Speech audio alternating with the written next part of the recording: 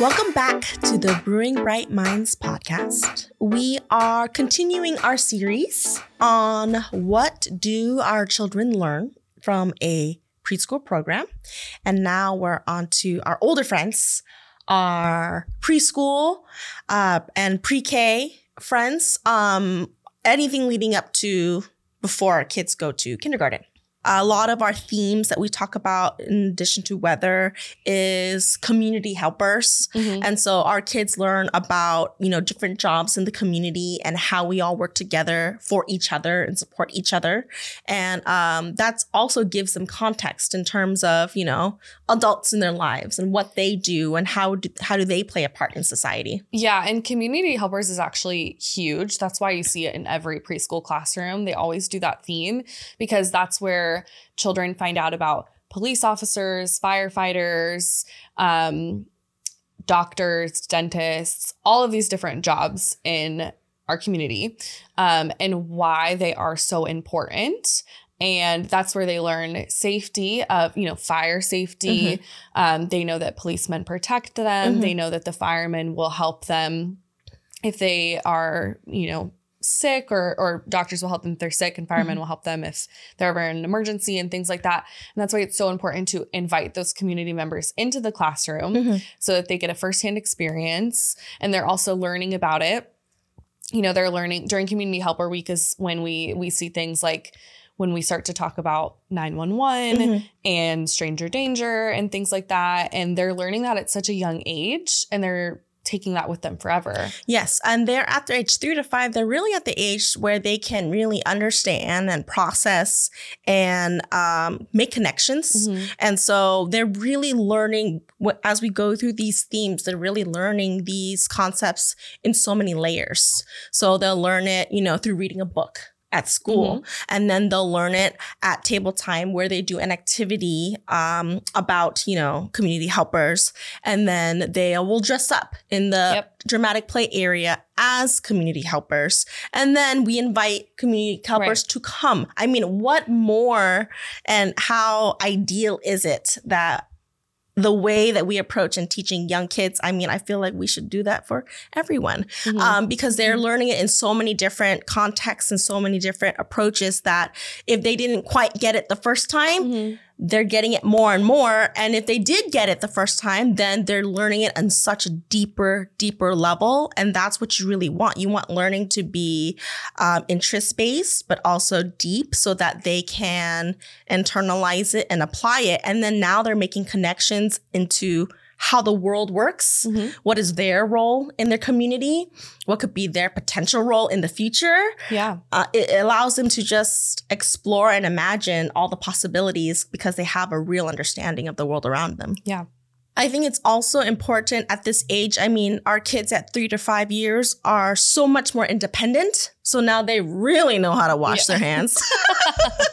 They are potty trained. They are so proud of themselves, of being potty trained and being able to, control their bodily urges. And they also learn how to protect themselves mm-hmm. and respect each other and each other's bodies.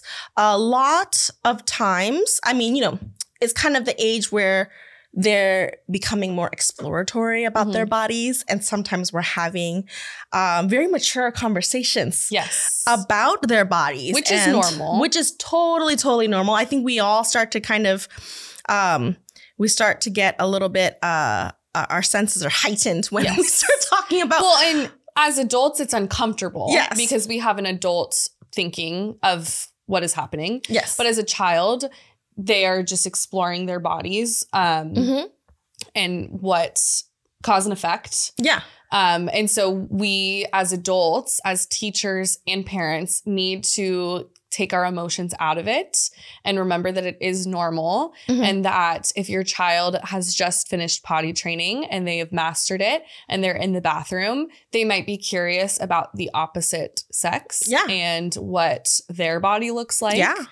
And that is so normal. And it is so important for parents and teachers to have those conversations as they arise in a very Yes. appropriate manner. So using anatomically correct names Mm-hmm. for things, Mm-hmm. for body parts, and for certain words, Mm-hmm. using the correct words so that their children understand, Mm-hmm. and they can have conversations, very open conversations about it.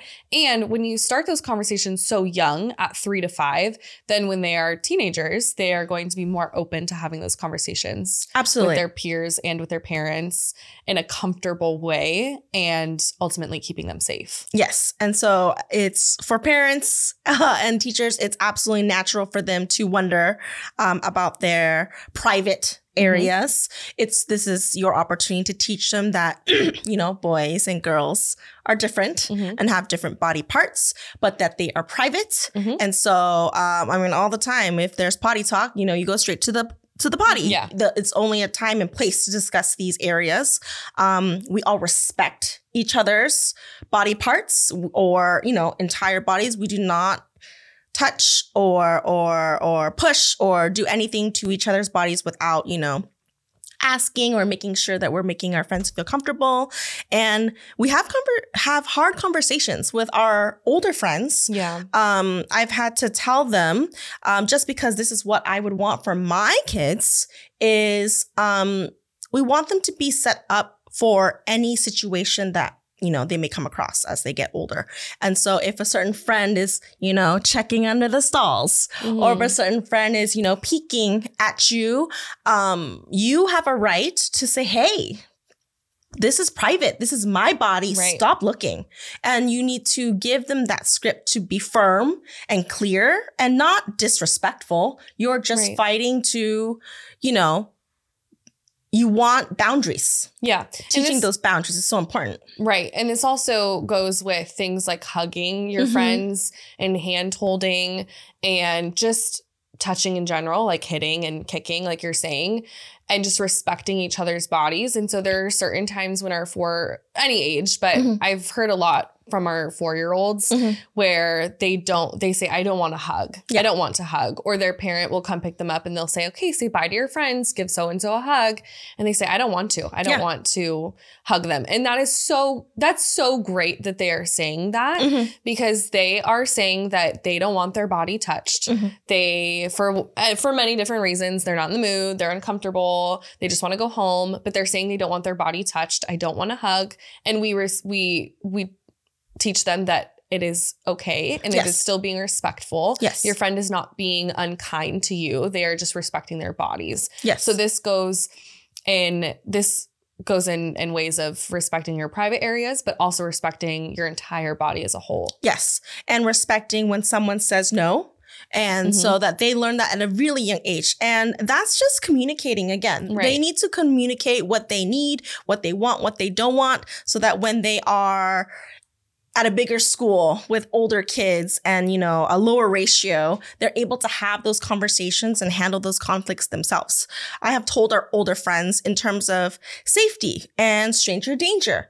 If an adult or someone that you know or don't know, are approaching you and are asking to do things to your private areas or asking you about your private areas or, teaching them this is the boundary. Yeah. If mommy and daddy or, certain whatever your parents decide in terms of who is allowed to do what, who's allowed to wipe you in the bathroom. Yeah. Who is, who isn't. If a friend or an adult is crossing that boundary, this is what you say. No, no, thank you. Go tell your teacher right away. They need to know that my body is mine. This is my boundary. Please respect it.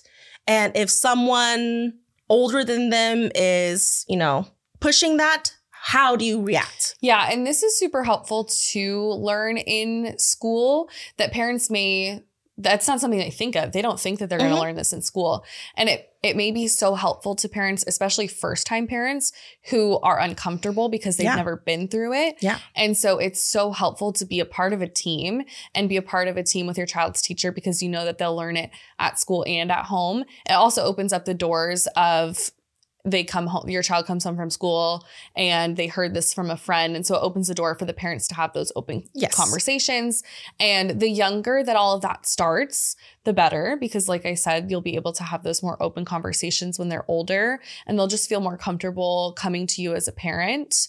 And that's why we teach it in early childhood. Yeah. And it's just how to respond to challenging social situations, even if, I learned this inappropriate thing, well, what are our values as a family? What are our values in our classroom? Even if that friend said that, we do this. Even if that friend or that family chooses to do that, that's totally fine. And we accept it. We're accepting of everyone and we love everyone.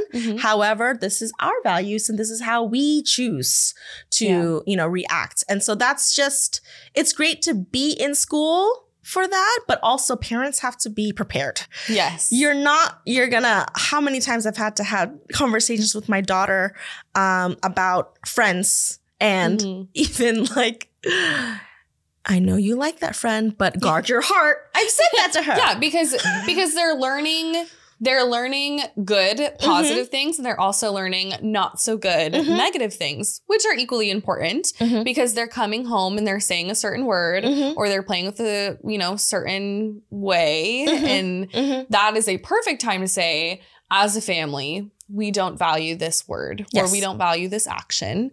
And so they are learning, okay, it is okay for this child to do it because their family is completely different than mine. Yeah. And it's not okay for me to do it. And so that is the individuality that they are learning at such a young age. Yes. And so again, it falls back to your values as a family, the values as a school. Do they align? Do you see partners with the teachers in the classroom to help you teach those values to your kids? And are you ready? Are you ready to have, because I've had to have hard conversations with parents and you can just tell that they weren't prepared for these challenges. And it's not a good or bad thing. It's just like, okay, we're in it now. Ultimately, it's a positive thing because it's providing opportunities for you to teach lifelong, practical, social skills for your kids to deal with hard situations. And it's better that they do it now when they're so young. I was just going to say, I feel like I hear a lot of parents, and even you say a lot of the times, that I didn't realize I was going to have this conversation with my 3-year-old, but you will, especially if they're in a school setting. And if your child is very well spoken for their age and they're saying lots of different things, and you're going to have these hard conversations at a very young age. And it's good because then you'll know how to talk about it when they're older. Yes. It's a more controlled setting in order to lay that foundation of thinking and values and appropriate responses for your kids. And it's a simpler situation to teach them those values so that when they are 2nd, 3rd, 4th, 5th, 6th grade, those situations become more complex, but they're still going to fall back on these skills, this reasoning. And so it's just so important, but it's equally important for them to be in school and have those opportunities, but you can't have those things take place and not have those conversations. Right. So then, because if you don't have those conversations and you don't nip certain things in the bud, then being in school is not a great thing. Yeah. Well, and it's because, school is not for every child. Of course, we want them all, but if every family dynamic is different, and it might be better for this certain child to have one-on-one care with a nanny or babysitter or stay at home with a parent. If you're not able to if you don't have the ability or time or flexibility to, take advantage of those moments. Right. Yeah.